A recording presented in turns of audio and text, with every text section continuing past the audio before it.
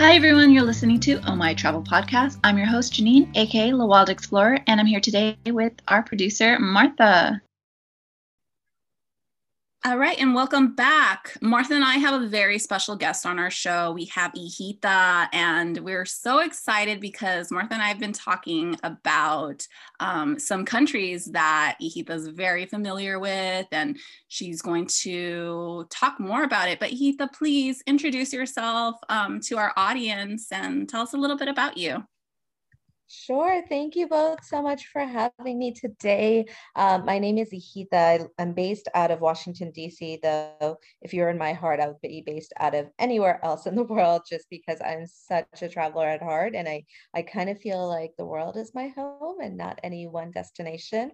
But I'm a consultant by day and a traveler by, I like to say, nights, weekends, holidays, whenever I can get some time in. So I focus a lot on how to maximize travel while having a full-time job to show people that it can be done. I've been to 61 countries so far. Had the pandemic not happened, I would probably be somewhere in the 70s. And a lot of that has actually been in the last 5 years. I have a security clearance for work, and every 5 years it renews. So I think it was just maybe 2 years ago I had to renew it again, and they asked every country I'd been to for the last 5 years, and there were 45. So I'm here to tell you that I promise it can be done. I'm certainly proof of it, and I've also been in my career a while, so I have enough vacation days, though honestly, can it ever be enough? But I'm very passionate about really experiencing the world out there through cultures and people and foods and smells. So I'm really excited to chat with you guys about everything today, especially the Middle East and North Africa region, which is known as MENA, because it is one of my favorite regions to visit. That's amazing.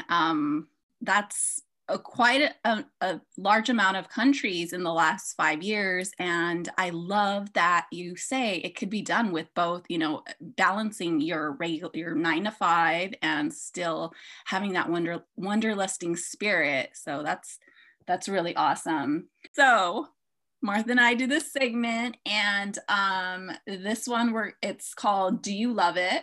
And so I'm just going to say random things, and you're just going to tell me if you love it or not. You could say whatever. Sounds good. All right. So do you love it? Sneakers. Hate it. I am not a walker or a hiker in my daily life, and I am always that person whenever I go on a trip because my trips are so compact because as we talked about, I travel on vacation, not full time. So I do a lot of walking, and then my feet are like, what are you doing and why are you doing this to me? So me and sneakers have a hate relationship. I need them because I do a lot when I'm traveling, but I have not quite found my favorite pair. No. You don't think they're cute? No, not my jam. All right. Weddings. Love it, especially weddings around the world. I got to go to a Moroccan wedding while I was there, and yeah, I love them. Love gorgeous experiencing different cultures through weddings and seeing how like families and cultures come together. I love it. Korea. I think I'll love it. I haven't been yet, but I can't wait to eat my way through the country someday. Adding it to the list for Ahita. Yes. Rom-coms. Love it. There's nothing like a good rom-com tug your heart moment. You just you need that sometimes. Summer. Love it. Definitely a summer baby by soul, even though I'm a spring baby by birth. West Coast. Love it. If I could restart my career, I probably would start it in SoCal. Love it. Oh, we'd welcome you. And you guys need to come visit DC.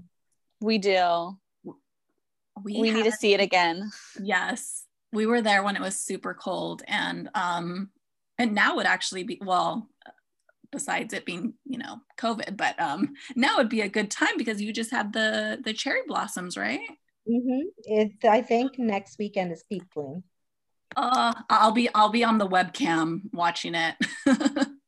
I mean, there's some magical DC things that we just take for granted when you live somewhere. I'm sure you can probably relate to like California things, but DC in peak bloom during cherry blossom season, like you don't even have to go to the tidal basin. There's different variants of the blossoms all over the city and neighboring states, and it's just so beautiful.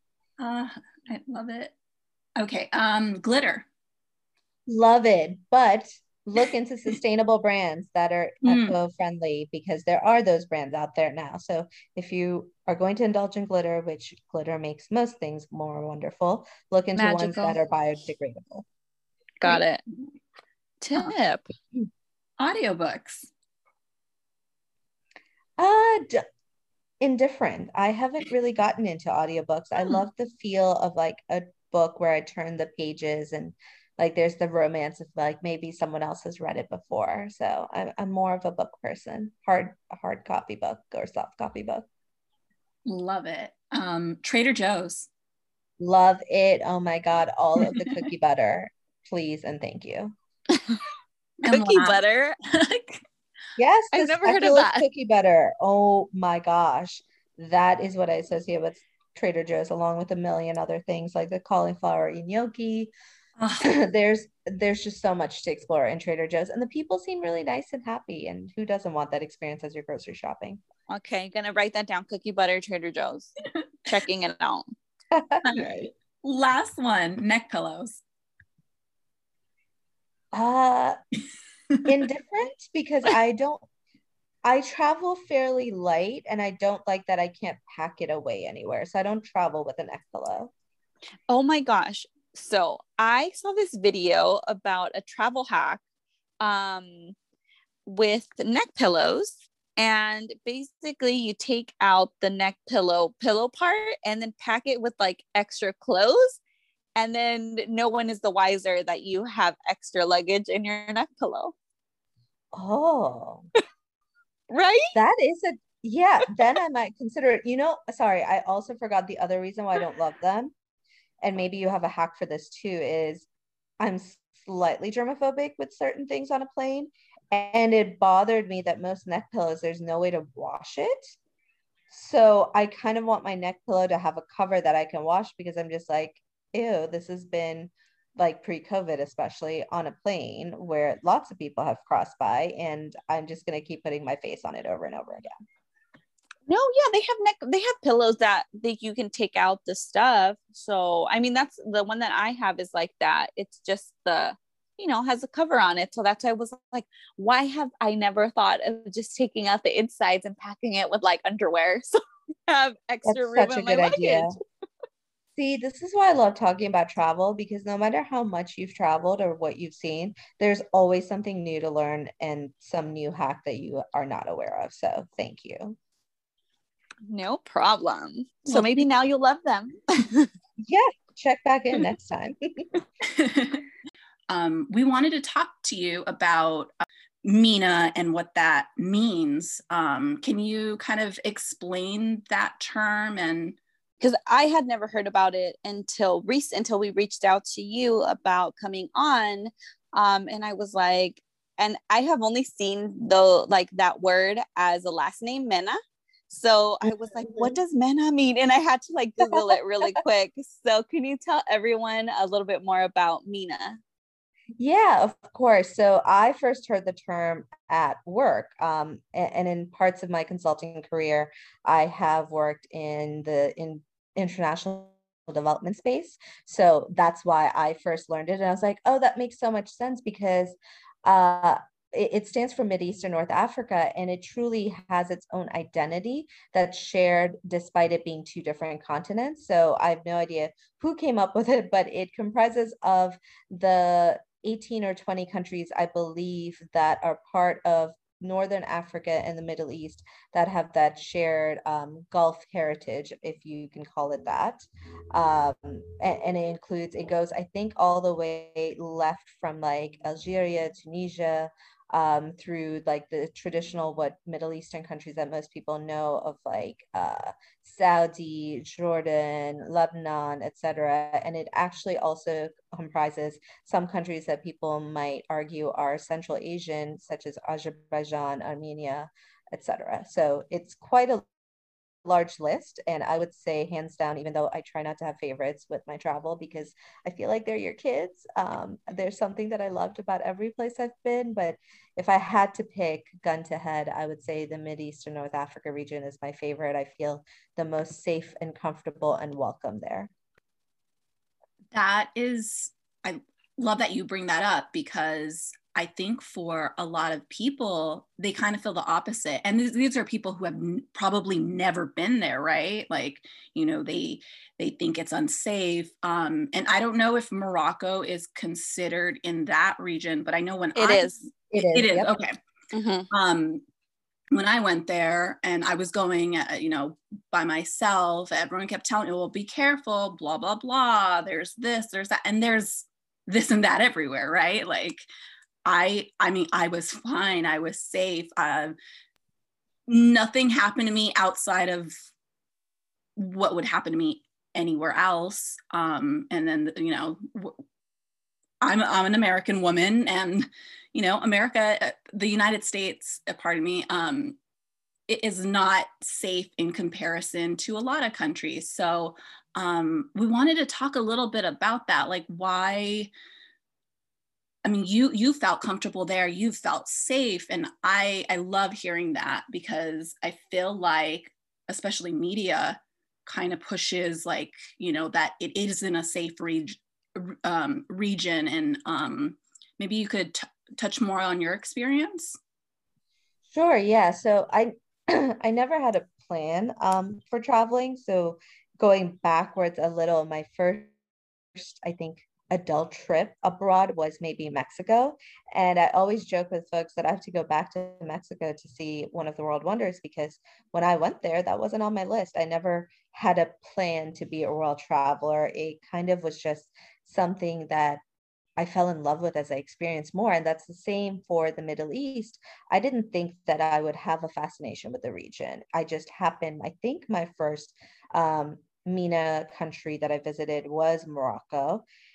And I just loved kind of like how at home I felt. So my background, I grew up culturally Muslim. So even though I'm not super practicing, there is that cultural tie that I have to countries that have that Islamic background. So it kind of felt like home. I always say this too about traveling to Middle Eastern countries, even though we have different cultures because of our religious overlap, there's that same, like, I know when someone says salam alaikum, that it means like that they're greeting you and wishing you peace. And that there's just something that feels very welcoming and warm and homey to me. So the first time I went to Morocco, it was just kind of noticing, hey, there's other people in the world that have a culture similar to mine, even though we don't have a shared culture. Like, I didn't know anyone Moroccan. It was just that familiarity of, like, I felt like they were treating me like my family and friends would treat others if they were visiting Bangladesh, which is where I'm from originally. And after that, the few other countries I've been to, which include everything from like Jordan and Oman that we're going to talk about today, to like Kuwait and Egypt and Lebanon and Turkey, it is, I think part of what I love about it is that you see how thankful everyone is for the tourism. Like, there's so much bad press in about the Middle East, and I'm not saying everything is untrue. There's certainly areas that are danger zones, that are current war zones, active war zones. But the folks are so happy and excited to have tourists. There's so much to see in this part of the world. Like, civilization, many would argue, started in these areas. So there's so much to see, experience, smell, and not a lot of people go there because they're scared of what they see in the media, and it's quite the opposite in my experience. So I think a little bit of my heart also tugs because of that.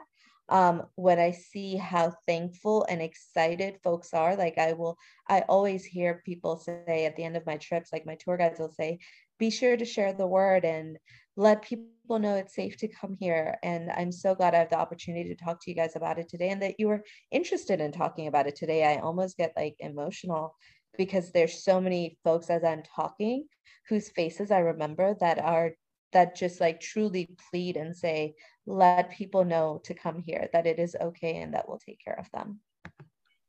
Wow.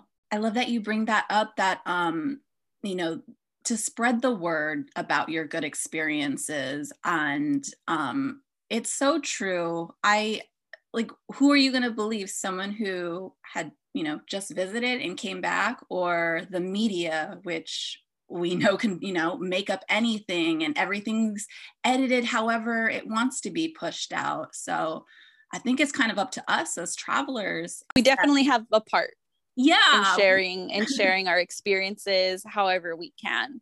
And especially me and Janine, because we made this platform for other travelers to come on and share their experiences, and to talk about countries that maybe aren't on people's radars, and to let mostly female travelers know that it's safe out there and that things are doable. I know when I went to Morocco, I loved it. I feel like it is one of the most beautiful countries that I've ever been to.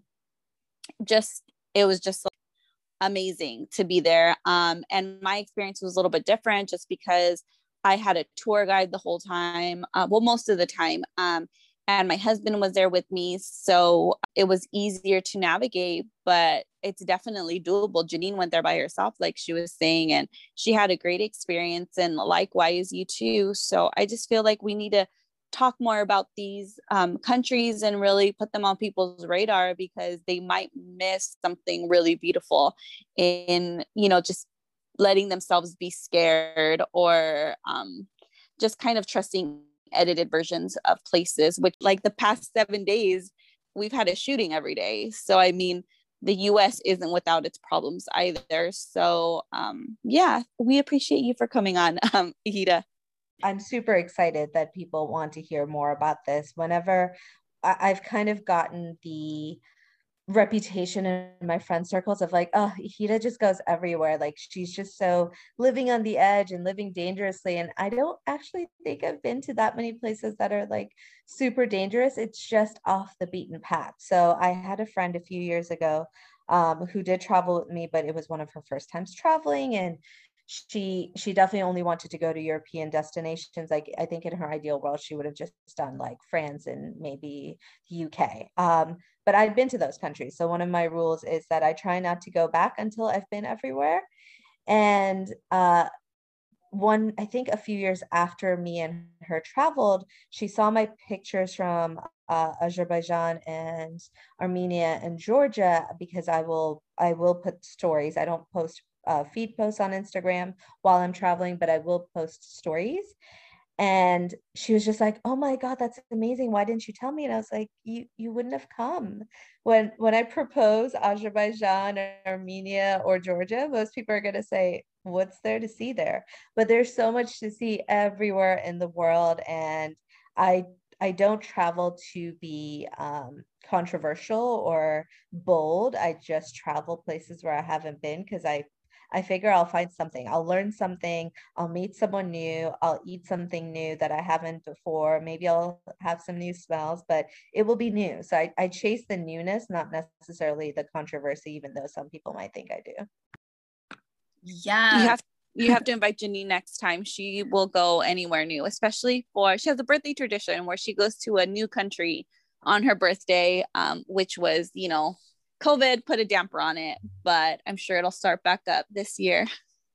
My trips are always open to everyone. People don't believe me when I say that, but I'm just like, as long as I feel like you are an adult that's financially responsible and like cares about safety, like that's the only real requirements. As long as you're not going to leave me with a tab, everyone is welcome on my trips. I think what really stops people is when I throw out destinations that maybe they're not familiar with. Maybe more people are in the travel industry, but I really didn't get hooked into the travel space until Clubhouse. I was just kind of recording my own pictures for the sake of having a scrapbook of my memories, not because I was intentionally doing it to create content.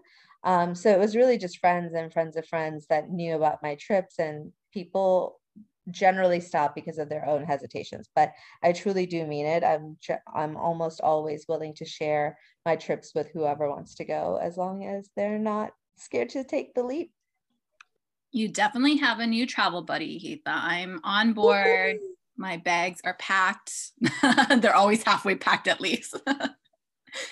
I love that. I love that you do like to explore off the beaten path. And I love that. Like, who wants to see the same thing over and over again? There's a comfort in it, but the world is wide. Like, we want to explore it. And I really think all of the social media platforms are bringing together more like-minded people. Like, I don't judge folks that do like to go to the same places every year.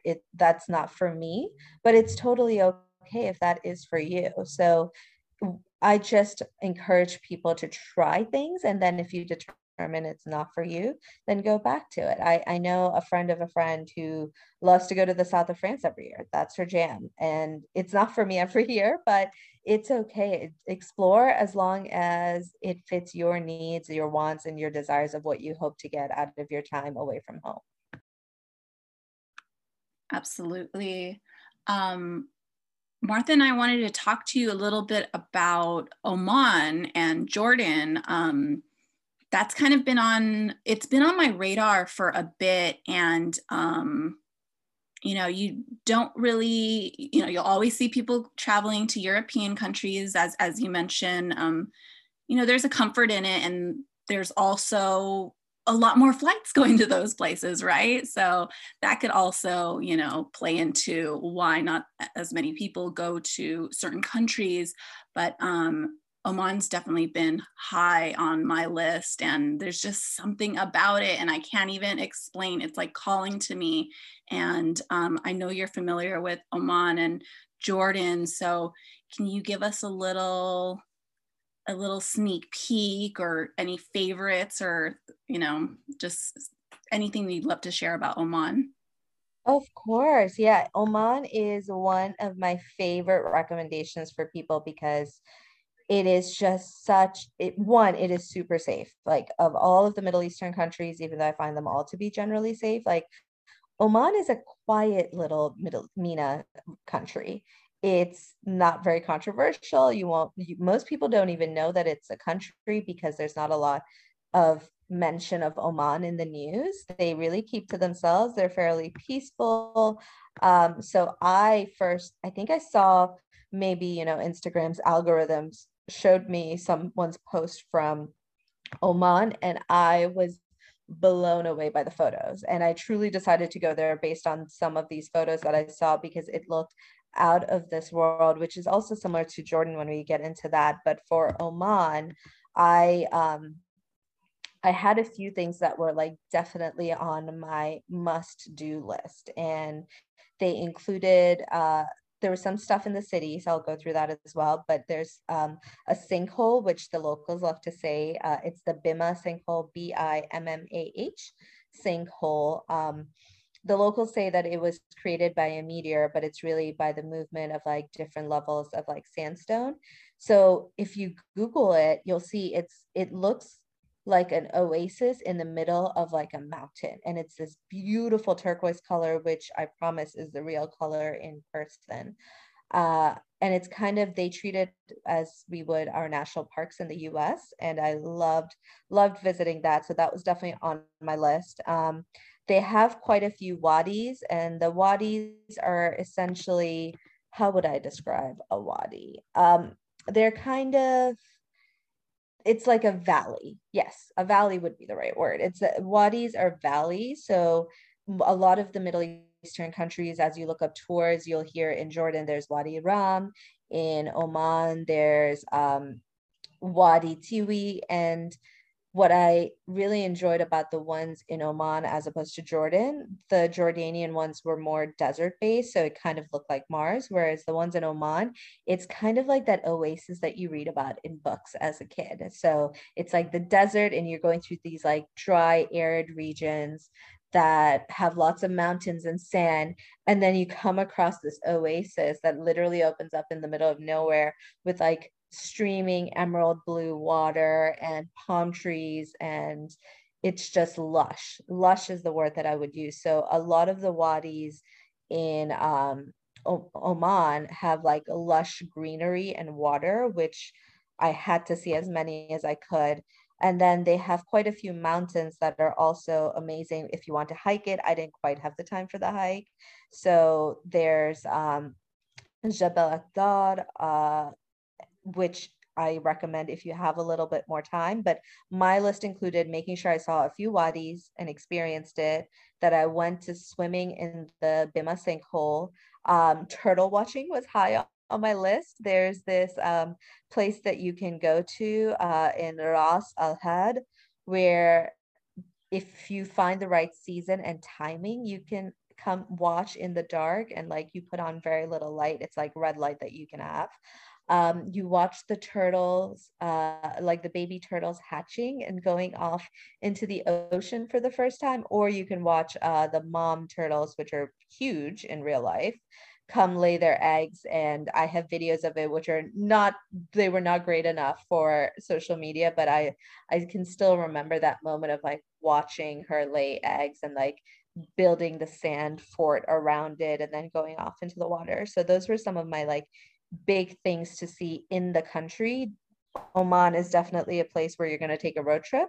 So you're going to start at the city, or like maybe start at the city, stay a night, which is what I did, go off into the country and then come back and see all the stuff, other things to see in the city. There's like amazing forts, which have gorgeous sunset views and sunrise views.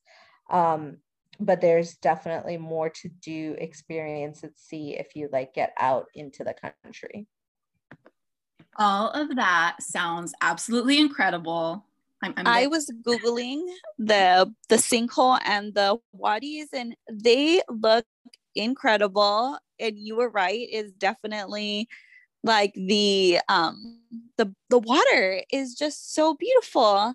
And I can't believe I've never heard that the turtles do it there. Everyone talks about the turtles in the Galapagos or in like those areas, but oh my gosh, that sounds fun. Oh my God, that sounds incredible. Like, you know, when I said I'm going to Oman, it's because I saw the pictures of the sinkhole and some of the wadis. But as you start, like, that's what I really love about kind of itinerary planning. There's just, I feel like, hidden surprises everywhere that you couldn't have anticipated. I knew nothing about the turtles, but I added that onto my list because I was like, oh my gosh, I need to be able to see that. Where else am I going to do it? And of course, you know, we did the traditional dune bashing, which is so much fun. Make sure to do it with someone who's licensed to do that. But it's kind of, if you've never done it, it's like going on a roller coaster ride, but with sand and in a vehicle. I'm taking notes. I'm all about it.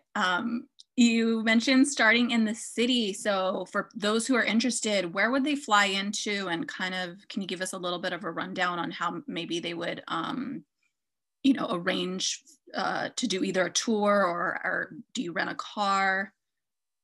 How would you go? Yeah, so I actually created my itinerary from scratch. So you fly into Muscat.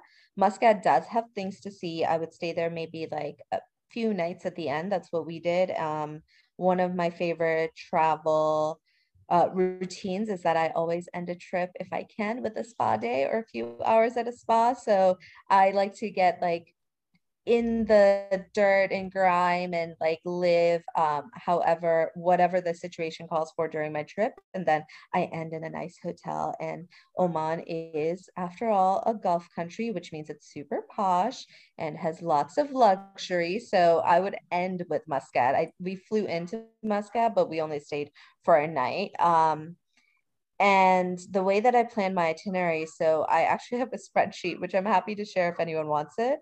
I created a spreadsheet of every single tour company from when I went, and I created a comparison chart of like what their cost was, what it included, because some of them include breakfast, some of them include dinner, some might also include lunch. So I created a spreadsheet just to do like a side-by-side comparison of like what activities they included, because it wasn't the same. And there was no one itinerary that kind of hit everything I wanted to do. So, and it's kind of fair because the itineraries are planned based on what's near each other. So I happened to find this one tour company. I personally didn't love the tour manager, but once I actually found the tour guide, I happened to be connected to him on Facebook. I spoke directly with him and I said, hey, here's what I want to do. And he's like, okay, we'll make that happen. And I was like, oh, great. I didn't know that I could just create my own itinerary. And he actually quoted me a fairly decent price to begin with, but then I asked for a discount just to say, hey, here's the comparison. Like, what are you willing to do? And I am so glad I picked him. And I will say, as a solo female traveler, so I was doing that trip with just me and one girlfriend. We're both women of color, so safety is a concern. And I was just like, am I really going into this country where I know nobody with just one male tour guide who's going to show us around for, I forget how long we were there for, probably at least a week. And I actually ended up picking him, not just the price and the itinerary, but his face was in a photo on the official Oman tourism website, like in the background. It wasn't about him. It was in like a souk, which is a marketplace. And I was like, okay, well, if he's on the Omani national website, he must be safe, right? And I did not regret it. This man, anyone that wants to go to Oman, I strongly recommend him, not because I get anything out of it. I have no agreement with him, but he truly, one, made us feel safe and comfortable, but two, he knew everyone in every city. He's the person that if we were at a red light, he would honk at someone crossing the road, or vice versa. Someone crossing the road would say hi, and his name was Talal, Talal. He was just so fantastic and just knew the ins and outs.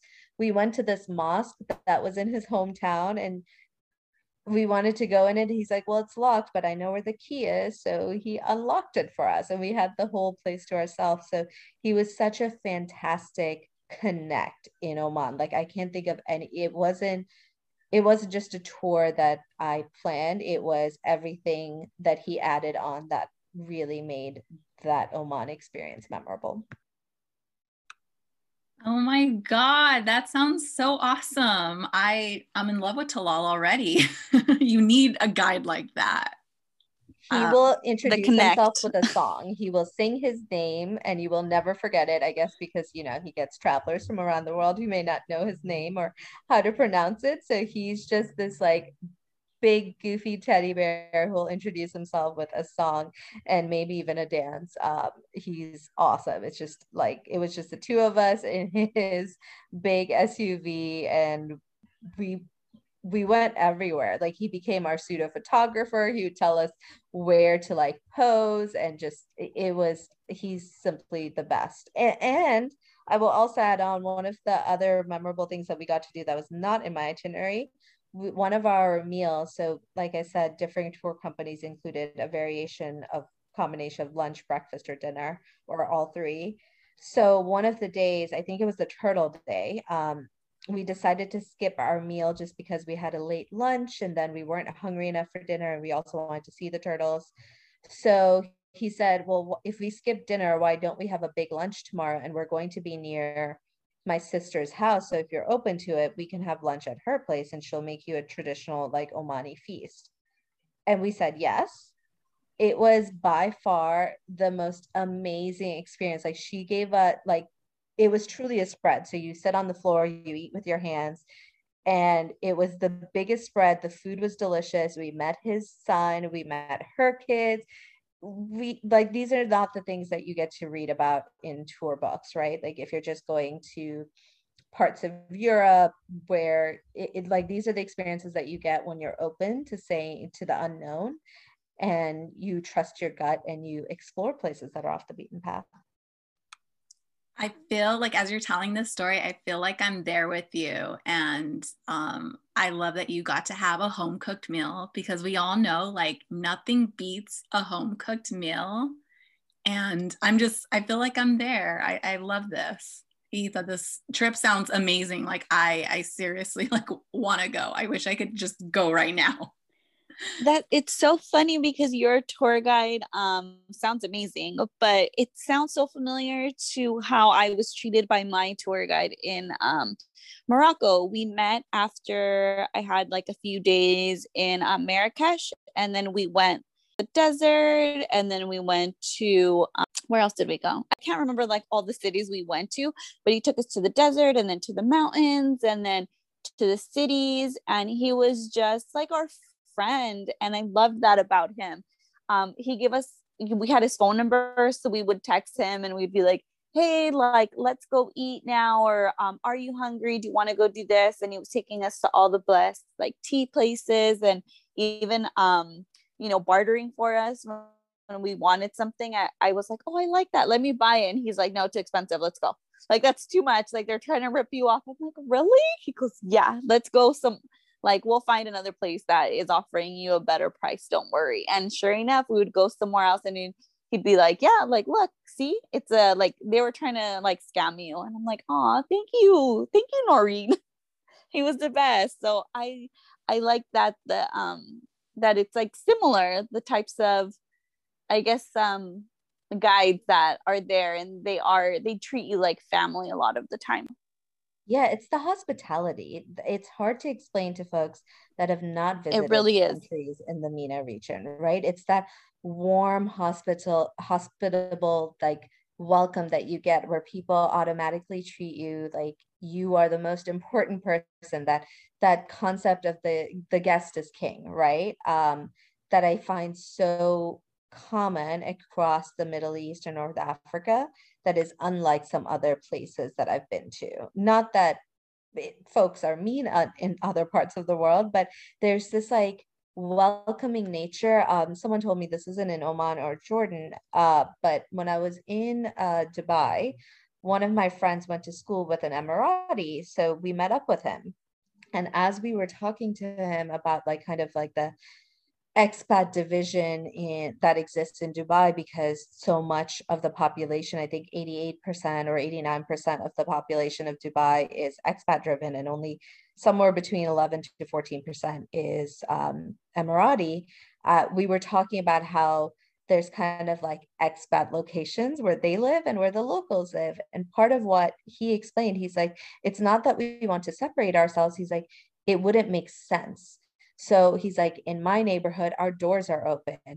It's kind of like that culture of like not just asking for sugar, but the next door neighbor's kids might play in your backyard and vice versa. And they might come over for lunch or dinner without needing an invitation. So the culture is so different. He was explaining, he's like, we don't segregate ourselves, he said. He's like, we just live in our own pockets because our culture may not make sense to expats that would say, why are you in my backyard? Why is your kid in my backyard? This is my space. And it's just, that's what I love about traveling. It's like you have to find what feels like home to you. What speaks to your soul. For me, I have found that's the Middle East or North Africa, but for others, it may be something else, but you never know it until you experience the cultures for yourself, rather than just like hearing about it or reading about it. I love that you said you have to do what speaks to your soul. That's like, absolutely. I love that you said that. What would you say for someone that's planning a trip to Oman or looking into it? I know that you said the Bima, the wadis, and the turtles, but is there anything else that we should definitely check out? I would say they have quite a few beautiful mosques. So especially the Grand Mosque is gorgeous. That's in the main city.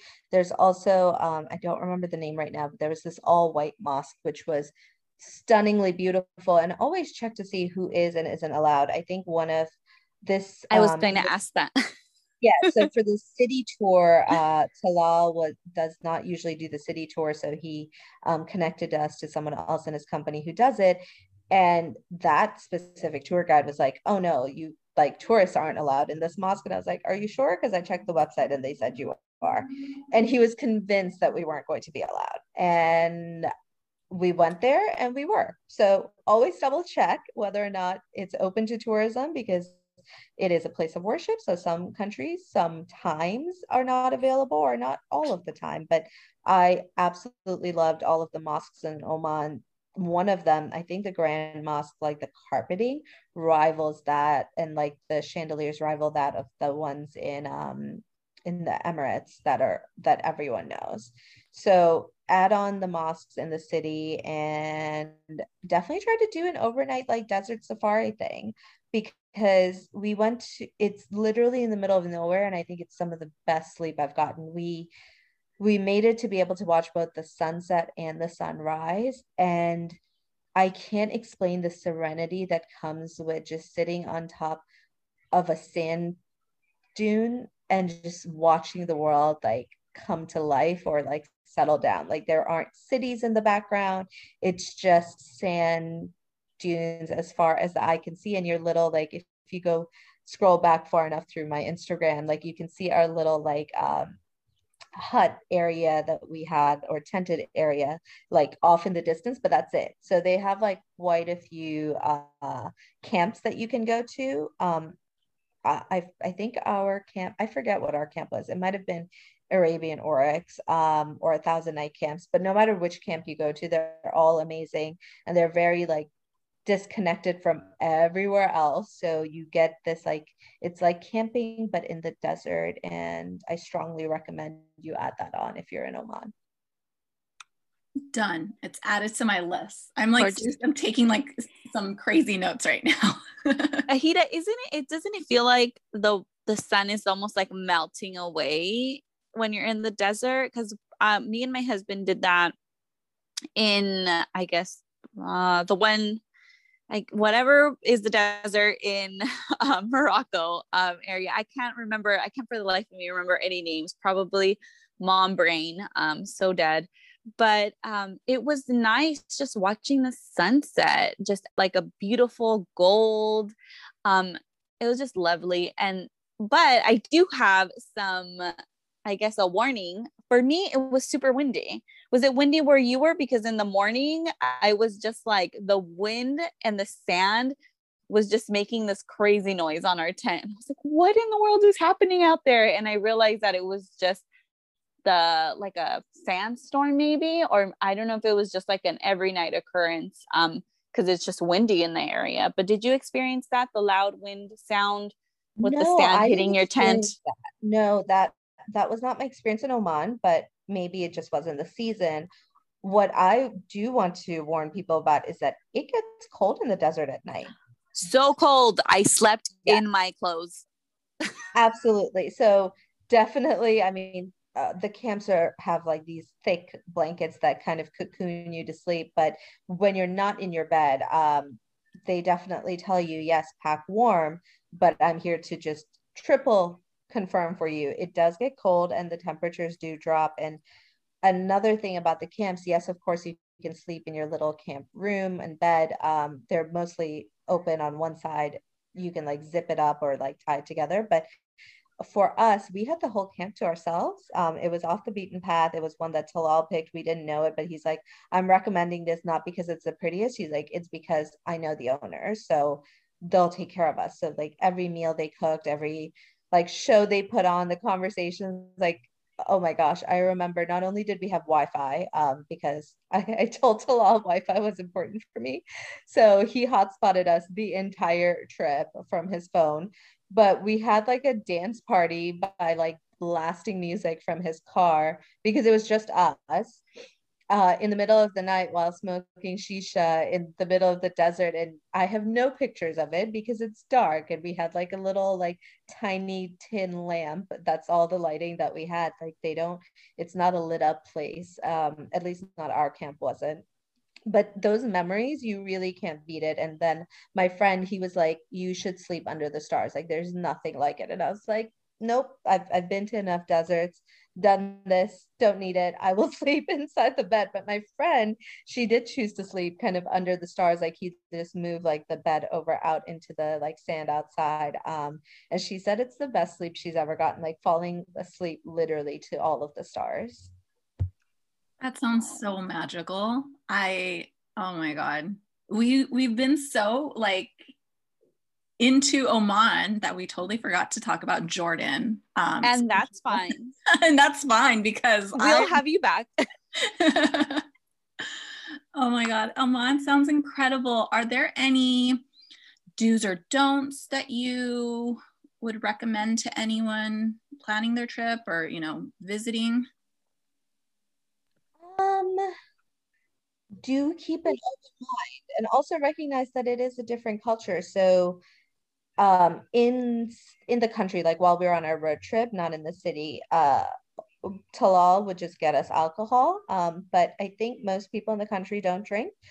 We didn't really care to, like, neither me nor my friend are huge drinkers, but like for the road trip, he packed a whole cooler and he had filled it with alcohol because he thought we would want it. And he prepared that because he knew that when we were out in the countryside in the different, like the deserts, like you guys imagine literally deserts and mountains and being in the middle of nowhere in these like oasis, so there's not a lot of civilization necessarily, so he just prepared ahead. But be aware of the culture that you are in a predominantly Muslim country, so like just to make sure that you dress conservatively. Like no one's going to care if you don't have your head covered. Like it's not that type of a country, but maybe not the booty shorts. And then similarly, when we came back to the city, we had a few days just to like unwind and kind of do all the city tour stuff. There was one bar or restaurant we went to where you could drink, but the dance floor, there's this picture that I took that said dance floor is for couples only. So only if you were married and a couple were you allowed to be on the dance floor, because they didn't want to encourage dancing between unmarried single people. So I mean, that's dangerous. Definitely. Apparently really dangerous. So just keep in mind that like you are in the Middle East, not because they're going to, you know, be unsafe or judge you or like be hostile, but because they have their own culture and religious beliefs. So sometimes people in the city might stare at you. In the countryside, like I think they were just like, oh wow, we have humans visiting us that aren't Omani.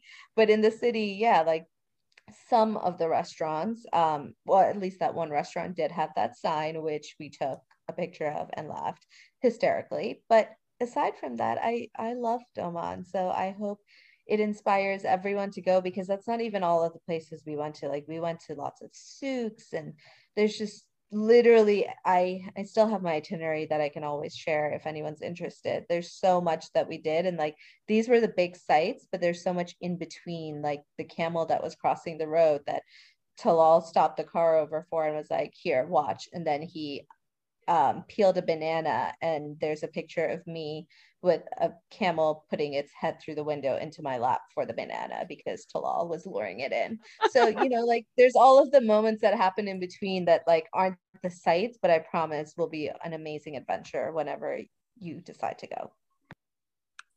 Love it. Love it. Thank you so much for sharing all of this about Oman. I'm definitely on board. I'm going to message you about your itinerary and Talal's info. He sounds so awesome.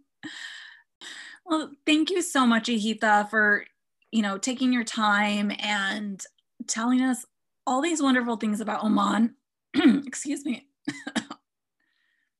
It has been truly my pleasure. As I said in the beginning, a lot of why I'm passionate about the travel in the Middle Eastern region is not just because I've had great experiences and I've loved the food, the culture, the sites, but also the people really stick with you. Like I hope this encourages other folks to get out there and experience maybe places that they haven't thought about going before, because I promise you they are waiting with open arms to welcome you. Absolutely. And please, please come back for Jordan. We'll have a dedicated episode for Jordan because I know there's a lot to talk about. Yes, Jordan also is amazing.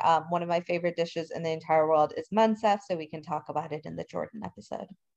Yes, thank you so much. And thank you so much for joining us. We really appreciate it. And we really cannot wait until next season when we have you back. And maybe after that, and after that, and after that. Amazing. I look forward to it. Thank you guys so much for the platform and the space. And if you or anyone else listening ever has questions on any of the countries that I've mentioned, feel free to DM me on Instagram. Ihita, where can everyone find you so they could message you and see all your beautiful pictures and all that? So Instagram is the only space where I have shared any of my travel. So that is definitely the best place to find it. And it is just my first name and the first letter of my last name. So it's IHITAK. And I will warn you guys, I've not really posted in a year because pandemic, but I have a lot of photos from my trips right before the pandemic that I haven't gotten to. I haven't posted Brazil and Argentina and Jamaica and Antigua. So I'm thinking about just like starting some later gram posts to like take you all through those in the coming weeks and months until I get back on the road. But I am going to Guatemala next month, so there will certainly be some content while I'm there live in my story. So feel free to DM me if you have any questions or tips. Amazing. Thank you again. Janine went to Guatemala. So we have I feel like we have a Guatemala episode, and Janine definitely has a Guatemala posts. Okay, I will be looking into that. Yeah, I'll make a list of tips for you, and I'll message you. Amazing. Thank you both. I really appreciate it, and I hope you enjoy the rest of your Saturday. You too. Likewise. Thank you. Bye, everyone. Have a great one, guys. Bye. Bye. That's our episode for today. Thank you everyone for listening to Oh My Travel Podcast. You can find us on Instagram at Oh My Travel Podcast. You can find Martha at Martha Gets It and myself at La Wild Explorer. Make sure to subscribe, and if you enjoyed this episode, please consider leaving us a 5-star review because it helps us reach more people and we really want this community to grow. And if something from this episode really resonated with you, please take a screenshot and tag us. We love hearing from our community and we'd love to reshare your thoughts from the show. As always, we'll see you next week.